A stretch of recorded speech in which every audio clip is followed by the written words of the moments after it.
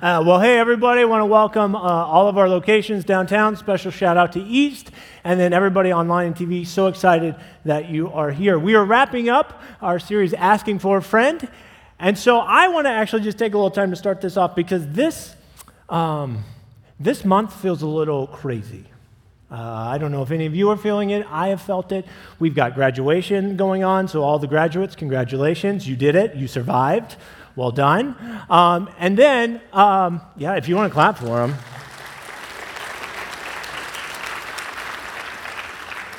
They will be clapped for many times. It'll be great.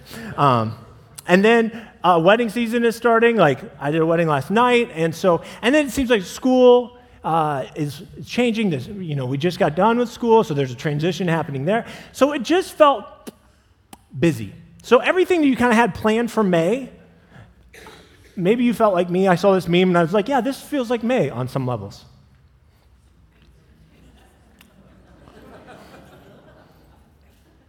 Yeah, it's like I didn't try to save everything for the last minute, but man, and this probably describes my house right there. It's a mess, okay? But some of you who graduated, you're like, senior year, yeah, I barely made it, but we did it. And so there's just these seasons in life where we just go, man, things are chaotic. And hear me, some of us thrive under that pressure, like, yeah, I love it. Other of us are like, be more intentional, get better. And here's the danger with this, though. This is helpful in some areas. We can navigate life with this. What becomes dangerous is when we do this with our relationships or our own health. Because here's what I found out. This is just crazy to me. It's like when we first start getting that indicator that maybe we even talked about mental health last week, but any kind of health indicator that's like, hey, something's off, we will wait 2.5 years to 6 years before seeking any help. That's a long time. And then you apply that to relationships, specifically even marriage, same data. We will wait 2.5 years, 6 years. And even my role here, I do a lot of counseling. I do a lot of weddings, and so I got premarital counseling, marital counseling, and that is usually the case. Couples come in and it's like, yeah, we're hoping you can save our marriage. And I'm like, oh, it would have been great to meet with you 3 years ago and begin navigating some of this. Because here's the question I want us to wrestle with today, is what should I do about my marriage? Now, some of you are just like, I showed up for the wrong week. I get it. Because there's a lot of feelings when it comes to this. Some of us are like, don't want to talk about it. It's been a tough situation. It sucks, okay? Some of us are single and going, not thinking about it right now. Okay, here's the truth, though. Marriage affects all of us. And I know we hear that, but I also, as we go through this sermon today, I want you to hear a lot of the things that we're going to talk about relationally applies to your own individual health. Because marriage is ultimately this test, learning how to love somebody. Through all the obstacles of life, learning how to love someone. That's the challenge, and it's a beautiful challenge that God gives us when he gives us this gift of marriage. Because I want to teach you how to unconditionally love someone. But man, there's a lot of hard pieces with that. And so as we navigate today, I hope that you will not tune me out, because I think a lot of this will apply, because I think all of us are answering somewhat of this question. Some of it is, you are married and you're like, my marriage is okay, but how do I make it better? Some of us are saying, my marriage is broken. I don't know how to fix it. Some of us have a lot of friends coming to us. Maybe you are single and you're not like, I don't want to get married. But they're coming to you and they're telling all their issues or telling all about their marriage, and you would love to give maybe some advice, but you don't even know where to start.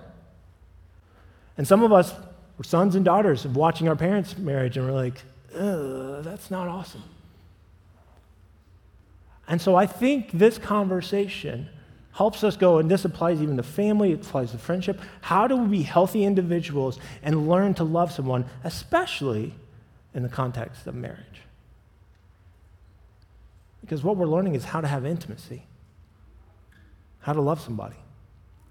So I think Jesus speaks to this. He shared this in Matthew. He said, have you ever read the scriptures? Jesus replied.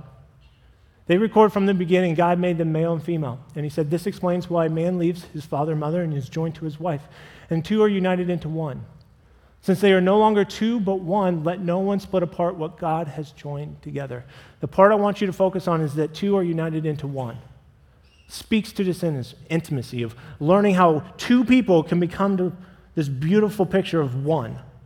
And it speaks to also God created us in his image. God is also one, but also three beings. He wants us to experience community like he has, where the Father, Son, and Holy Spirit have this beautiful dynamic that we go, that's God. And he goes, marriage, I want to have you guys experience the same thing, to where not only is our relationship healthy here, but you learn to have a healthy relationship here as well. And experience intimacy that, think about it, it's the only place where God goes, hey, I have some rules for this one. Doesn't do it with friendship, doesn't do it with family, but he makes it very clear, marriages, here are some rules. And I think these rules are very valuable across a lot of different relationships too. So if we're going to talk about intimacy, here's the three areas we need to focus on: emotional, physical, and spiritual. And so Jesus, even later on, and scriptures are talking to God. He's praying to the Father. And he describes intimacy. I think we need to make sure that we have the correct definition. So here's Webster's dictionary, and then I'll show you kind of the passage that Jesus gave that gives us even a stronger definition to it. Close familiarity or friendship, closeness. I think all of us go, yep. Kind of thought that might be the answer to that one. But Jesus takes it a little bit step further when he's praying and he's going, here's the intimacy I want humanity to experience with God. And he's praying this, and think about just experience this prayer over us. He said this in John chapter 17, verse 3, and this is the way to have eternal life, to know you, the only true God, and Jesus Christ, the one you sent to earth. So the part that I want you to connect is to know you. If you were to study that by definition, to look it up, that is intimacy. You'll see it throughout the Bible in a lot of different ways. It describes they knew each other, sometimes referencing to family or friendship. There was an intimacy there. They refer to it in marriage as like they know each other, if you know what I mean. And so there was that kind of context as well. And then Jesus brings up the spiritual part of it going, hey, I want to know you. I want to know you on a very intimate level. And so the other part I want you to recognize is the eternal life here. Because it's great to know somebody, but if you don't like them, spending the rest of your life with them sounds miserable, right? No? No one else thinks that? Okay. Because that's the danger in this, because Jesus is going, I'm not just talking about time. I'm talking about quality of life. To where when we get to spend eternity with him, he goes, it's going to be great, and we're going to have an awesome relationship. We're going to work through things together, and we need to build this intimacy. Now, time is a portion of that because he wants it to be forever. But then take this and go, Jesus goes, so I want you to experience that with me, but I also want you to experience with other people. To where you can have intimacy with your family for forever. Intimacy with your friends for forever. And intimacy with your spouse for forever. It's a beautiful thing that God goes, I want you to feel valued, heard, seen. That's why intimacy matters. And so we'll start with this first one, emotional intimacy. Now this one, I think, if you were going to sum it up, it goes, this all has to do with value. To where you feel understood, you feel heard, once again, you feel seen. And so to describe it, it's a closeness defined by the extent of trust and communication. This gets into how we talk to each other, how we deal with fights together, how we just navigate life together. And I think the scriptures give a beautiful picture of this, of kind of what is the environment that would be healthy for that? How do we know if our emotional health is healthy? If our emotional intimacy is where we need it to be. Ephesians 4 says this, always be humble and gentle. Be patient with each other, making allowance for each other's faults because of your love. Make every effort to keep yourself united in the Spirit, binding yourselves together with peace.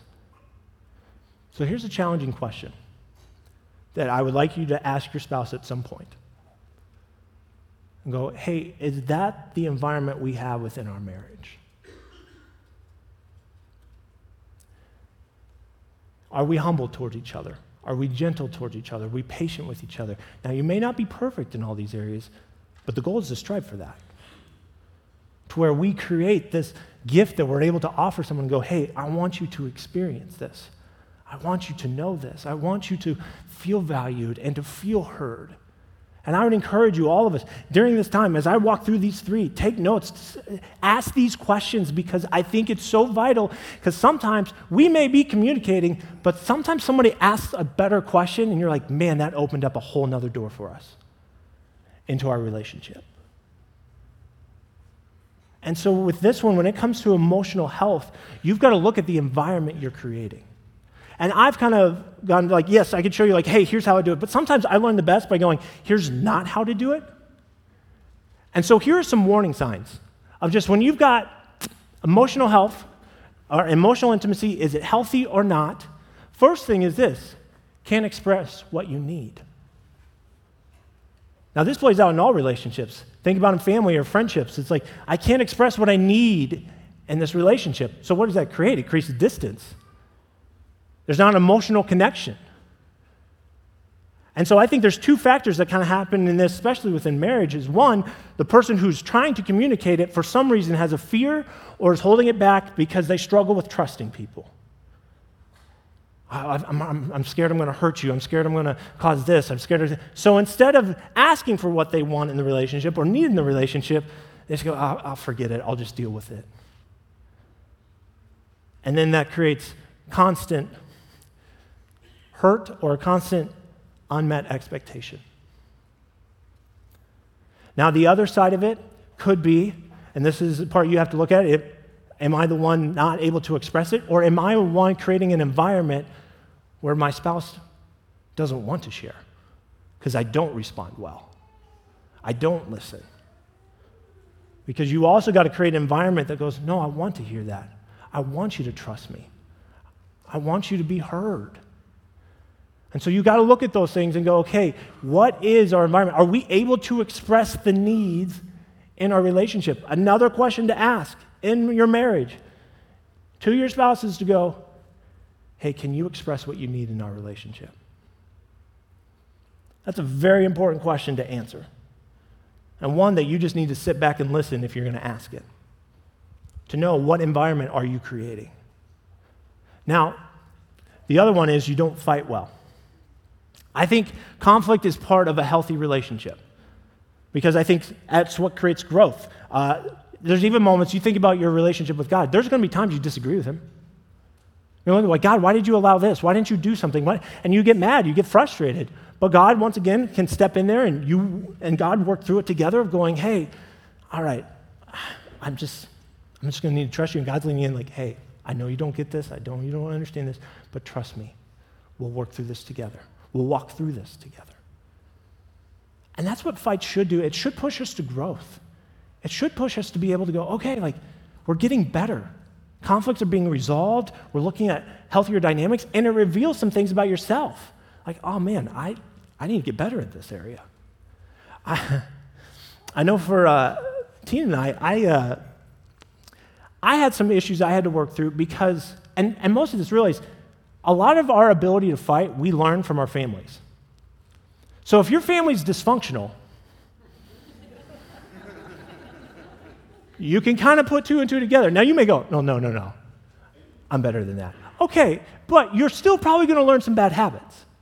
Now, I wouldn't say my family was dysfunctional, but one of the things I never saw, and I'm not saying my parents did this wrong or anything, I just never saw my parents fight. So I was just like, I think I saw my mom like cry once, and I was like, something's off. Now, I may have been oblivious as a guy. I just was like, I don't know. I know, that could have happened. But then I get married, and Tina's my wife, we have our first fight, and I'm like, shoot, I guess we're getting divorced. I don't know how this, I didn't know how do we do this? And I'm freaking out, because I'm like, how do I make this better, and all those kind of things. And so sometimes if you don't know how to fight well, then these other areas get affected. Well, I can't express what I need because that may hurt you, and I don't want to fight. Once again, emotional health starts to fall apart. So learning how to fight well, learning to be able to go, and I'm not saying the fights are just going to be like start off great, like, oh man, I really love fighting with you. It's not that. But able to go through the conflict and go, you know what? I'm very thankful we worked through that together. Thank you for pushing me to change. I needed that. That's where you know the conflict's resolving itself, and you almost have a story to tell of how you've changed. That's when you're fighting well. And then the last one is simply this: we don't listen. One of the things that I've noticed is doing a lot of counseling, I do this exercise where I have people kind of express, here's something I want in the relationship. Every time, happens with every couple. I say, okay, here's what listening is. You got to express the content, and you've got to express the feeling. First usually is, oh, okay, here's how we can fix that. Is there a comment back to the person? Or, yeah, I agree with that. Do you see how dangerous? You've turned the conversation now, instead of listening to them, it's about what you think of the conversation. How you want to fix it for them? Or you're assessing whether you agree with what they're talking about. Now, some of that, I understand there's a time for that. But when you're first listening, you need to express, what did they say? Did you hear the content? Not through your translation, but did you hear them? And then on top of it, did you hear the feeling? Maybe the feeling that's causing the pain or causing whatever's going on, but then also kind of asking enough questions to be like, hey, if we were to change this, what would you feel? That's what listening is. But sometimes we turn it into so quickly of assessing the conversation and whether I can help or change it, and realize it's a selfish approach to listening. And that's where I see the emotional part comes happening, because then you guys think, let's say you get to a spot like, oh, okay, yeah, I think we agree on this. This is what we're going to do. And then you do it, and your spouse looks at you, that's not what I wanted. You said, but that's what you said. And the laughter means that's happened in your marriage. Like you've done it before. I've been there. And that part sometimes feels worse, but that should be an indicator. Ooh, I didn't listen. I didn't listen well enough. I didn't ask the right questions. That's what it means. If we offer this gift of going, I want to be emotionally intimate with you, but sometimes we got to work on us. We're the things holding it back. It's a gift you're able to offer. And the question is, are you offering it? Does your spouse feel it? Sense it? Do they feel valued? All right. That's emotional intimacy. Physical intimacy. This one always gets fun. Because everyone's like, ooh, okay. Or the other one's like, our pastor's going to talk to us about this? Yes, I am. Here we go. Because in this one, I think it gets so much focus on the sex part of our relationship. I think it's a lot bigger than that. So you look at it, physical intimacy, closeness defined by proximity and touch. This is a beautiful gift, once again, that God gives us. But you think about it, we all need it. Throughout relationships, family, friends, even our marriage. You think about it, even as a young child, how important a hug was from your parents. How important just holding hands sometimes, or being able to sit in your dad or mom's lap. That kind of touch was so valuable. This is the physical intimacy we're talking about. Yes, it has the beautiful gift that God's given us of sex, but it also has affection with it.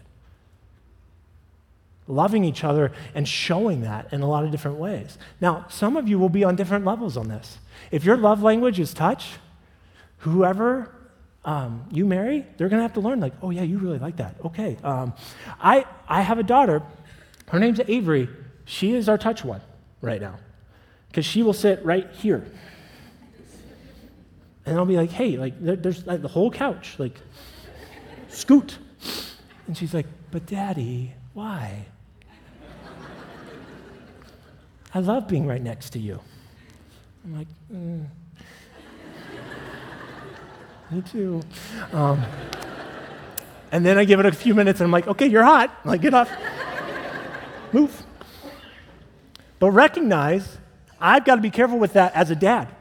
If I always push that off, I may be taking a gift from Avery that she needs. And this is the same thing within our marriage, too. We see this. This plays out in a lot of relationships. And so learning how to have the right kind of physical intimacy is important. And catch this, all these intimacies are powerful. This one, when it gets off the tracks, can go down a road you don't want. When physical intimacy is maybe the primary one over all of them, will you start having unhealthy expectations, you start having unhealthy conversations, because this is driving your marriage and it shouldn't be. And so the warning signs, first I want to show some scriptures to this because I think 1 Corinthians helps us understand this even better. 4-5 says this: the wife gives authority over to her body and to her husband, and the husband gives authority over his body to his wife. Do not deprive each other of sexual relations, unless you both agree to refrain from sexual intimacy for a limited time so you can give yourself more completely to prayer. Afterward, you should come together so that Satan wouldn't be able to tempt you because of your lack of self-control. I think it's crazy that this is in the Bible, and it's very, I think, important for us to understand. God goes, I designed this for physical intimacy, especially in marriage. There's certain parameters that go, this should be in marriage. And we should be careful to not deprive it from each other. We should also be intentional of going, let's make sure it stays in that, because when it gets outside of that, it gets messy and we hurt each other. Truth is, sometimes we treat sex like it's not that big of a deal, but I haven't met anybody who's like, you know what, sex hasn't hurt me. It has. Hurt a lot of us. And I think God's going, that's why I had to put these parameters around it. That's why I wanted marriage here, this setting, these rules, because I knew how powerful it was. So warning signs: lack of affection.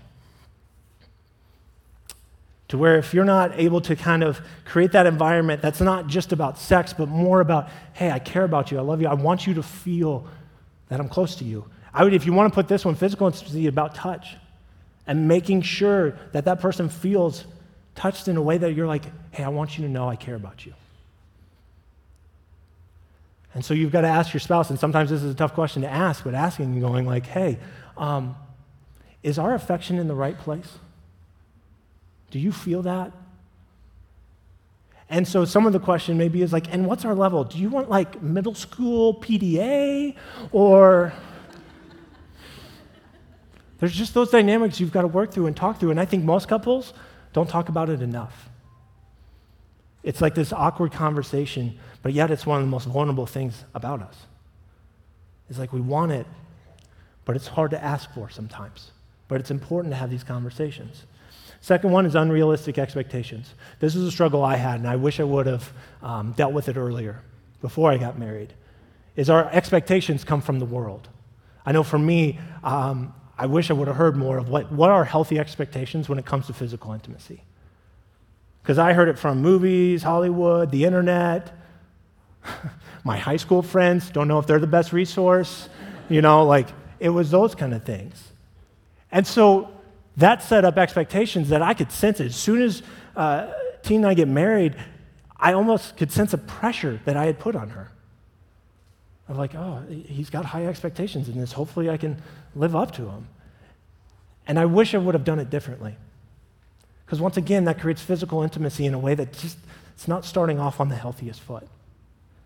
And so for some of us, we got to look through this and go, okay, do I even have healthy expectations? And that's a conversation maybe to be had with someone you trust, a godly person who's maybe got a little bit more experience than you, and go, what are healthy expectations in this area? Someone who's navigated it before and worked through it. And so I'd encourage you, don't wait, like in all these areas, don't wait 2.5 years to 6 years to get help in this. Start earlier, when you start having those questions initially. And then, last one, avoiding physical intimacy.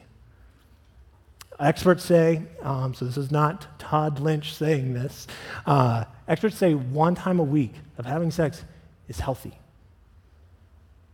Now, I've talked to some couples, it's months, it's years that go by. I think that becomes dangerous.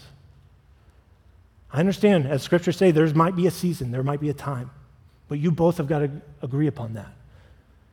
But if you're avoiding physical intimacy, hey, that's a conversation you need to start navigating. There's something there. There's something that's not necessarily correct, because I would say emotional intimacy is healthy, spiritual intimacy is healthy, then you'll want to have physical intimacy. It's a desire I think God's given us. It's a healthy desire if we keep it in the rules that God's given us. So there's physical intimacy. Now we got spiritual intimacy. So you've got emotional, that I think we talk about a lot. Physical, we don't talk about enough. And spiritual one, we just don't talk about at all, because we don't know how to talk about it. So here's spiritual intimacy. This is a closeness defined by God leading your personal life and your marriage. This one is the foundation to the other two. Because here's the danger if we only focus on emotional and physical intimacy. It is all about you two. It's actually very selfish. It's a focus that's just going, how do we emotionally get better? How do physically we get better? What spiritual intimacy does, it puts you on a bigger mission. It gives you purpose. To where your marriage now is not just about you two having this incredible relationship, which is part of it. God wants that for you. But he also goes, I want you to be a part of the mission of showing people who Jesus is. Be a part of the kingdom. Let's go do work together. Those things start to create the emotional intimacy that's healthy, the physical intimacy that's healthy. The spiritual intimacy's got to drive us because it's about who God wants us to be. And helping each other go, I want you to be a better Christian. I want you to be a better Christian. And being the encouragement, but also the accountability for your spouse. But once again, it's like, okay, well, how do we talk about it? How do we do it? And typically we go like, well, I know the pastor says read your Bible, pray, and go to church. And those things are part of it, don't get me wrong. But I think some of us have done that before, and you go, but it didn't do anything. I mean, some of us have done that even with our relationship with God. I read the Bible. I was more confused after I got done. You know, I prayed, but it just didn't. Or I went to church, and I left the same. So how do you have a spiritual intimacy that actually is growing, actually becoming what you want it to be? Well, I think some of it is learning how to have better conversations about it. 2 questions that I want you to start asking within spiritual intimacy. You could ask this of yourself too, but I also asking your spouse. Be like, okay, what is something that you're learning about God? And share it. What is God teaching you? What is he showing you? Just about himself. And then what is one thing that God's pushing you to do? Challenge you. Maybe he's teaching you about yourself. So what is something you're learning about God, and what is something God's teaching about you? Those are the 2 questions that may start to create bigger conversations, bigger dynamics, because that's what God wants. I mean, you can look at this in Ephesians. It talks about this in chapter 5. Look at just the picture that he gives. As Scripture says, a man leaves his father and mother and is joined to his wife, and the 2 are united into one. This is a great mystery, but it is an illustration of the way Christ and the church are one. So he points this out. He's like, hey, marriages should look like the relationship between Jesus and the church. And Jesus had his mission. The church had his mission. To where we were supposed to be the light to the world. Jesus saved the world. They both were on mission together. There's purpose behind it. That illustration should go, okay, husband and wife, you are on mission together. Just because you got married, God did not stop with your dreams and your goals. He's going, keep pursuing that. If anything, your spouse should be encouraging those things. That's what spiritual intimacy should create. And a connection that goes beyond just you two, but it's powerful to be able to have it together. So here are the warning signs for spiritual intimacy. Not sharing your dreams, goals, and growth from God to your spouse.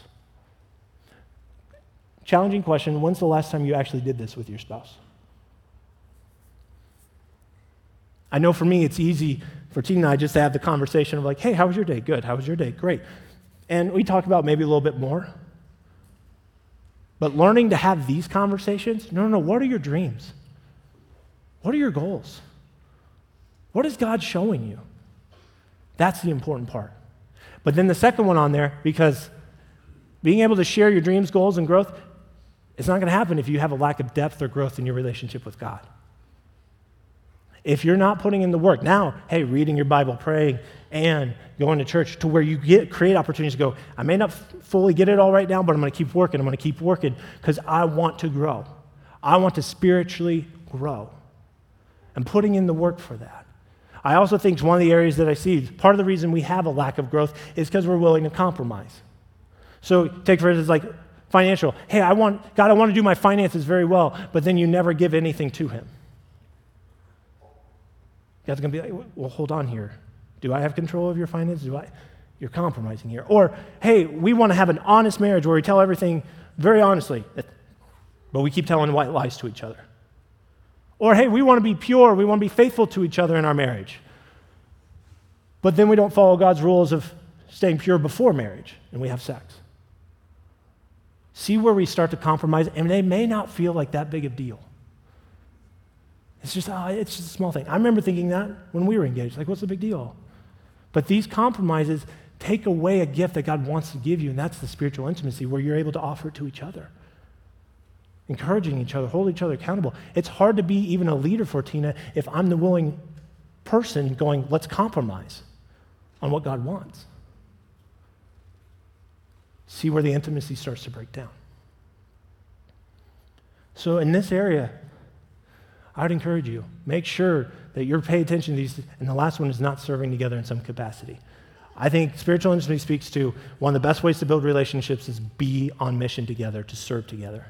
So you got a lot of opportunities. You can serve here at the church. Maybe it's something in your neighborhood. You go, hey, we want to get to know our neighbors. Let's put something on once a month. Whatever it may be, but you and your spouse have got to find ways to serve together. Now, may there be seasons where you're serving apart? Sure.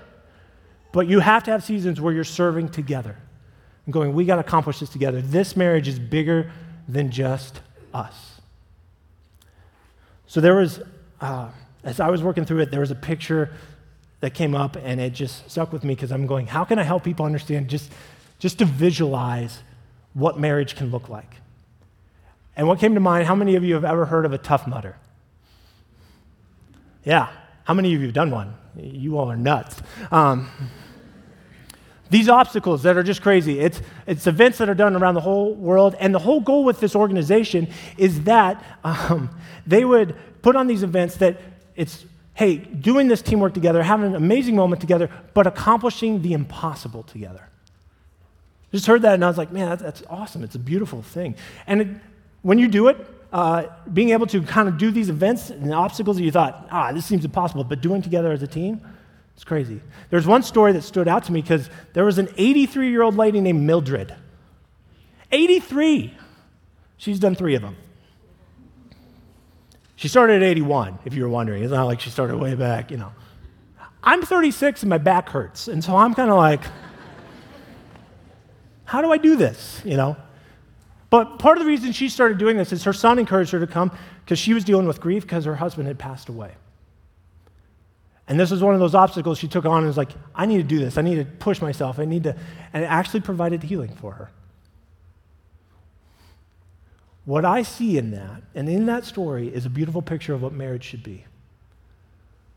Where we go through life tackling these big obstacles together. Finances, kids, but also emotional intimacy, physical intimacy, and spiritual intimacy. And some days we're going to look at each other and go, I don't know if I can do this. This is not what I signed up for. But to have someone there in flesh going, we got this. Let's go do this together. And then to experience accomplishing some of those things, you look back and go, it's incredible. I know for me, one of the best moments that I think about on a constant basis is just going, I'm running this race towards Christ, and he's encouraging me, he's there, but then there's Tina helping me, encouraging me when I slip up, but also holding me accountable when I start going down the wrong path, which happens way too much than I'd like to admit. But having a teammate, and me being able to be that for her, to me it's a beautiful picture of what marriage can be, where we're on mission together, and we're spiritually intimate, we're physically intimate, we're emotionally intimate, and God goes, that's the gift I wanted it to be for you. So, with the question I started with, what do I do with my marriage? I want to finish with this last scripture. So remember in John chapter 17, verse 3, we said this kind of helped define intimacy. What I love is the next verse. That helps us go, so how do we do it? Jesus gave us the example. I brought glory to you here on earth by completing the work you gave me to do.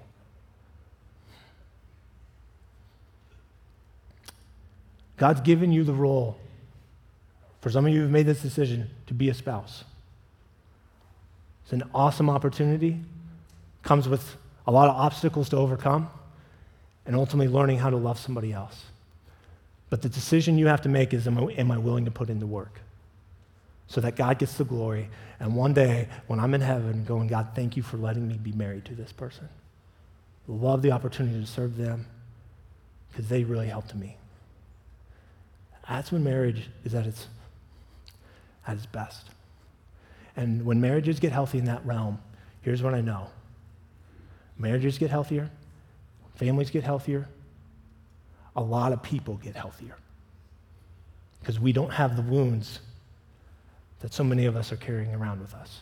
Now, I know some of you in here, you may go, man, that's what I want. I've been trying to do it myself, but my spouse won't join me, won't do any of this, whatever the case may be. I hear that, and I'm sorry. But the one thing you can do in these moments is go, God, help me to do the work that I must do. I can't control the other person, but I can still choose to love. I can still choose to do what you've asked me in bringing the emotional intimacy, the physical intimacy, and the spiritual intimacy. My hope and prayer is that for all the marriages represented, that we would take this on and do the work that God calls us so that we can be the light, be the change, and create healthiness in so many areas. Let's pray. Dear God, we thank you so much for who you are. Thank you for giving us this gift of marriage. God, I pray that you would be with us. I pray that you would guide us. And God, I lift up all the couples to you. God, may they experience maybe something today where they feel convicted. Maybe there's an area they need to work on, and so God, I pray that they would do that. I pray that they would ask better questions and go after these intimacies in an incredible way. But God, thank you for the gift. We don't deserve it.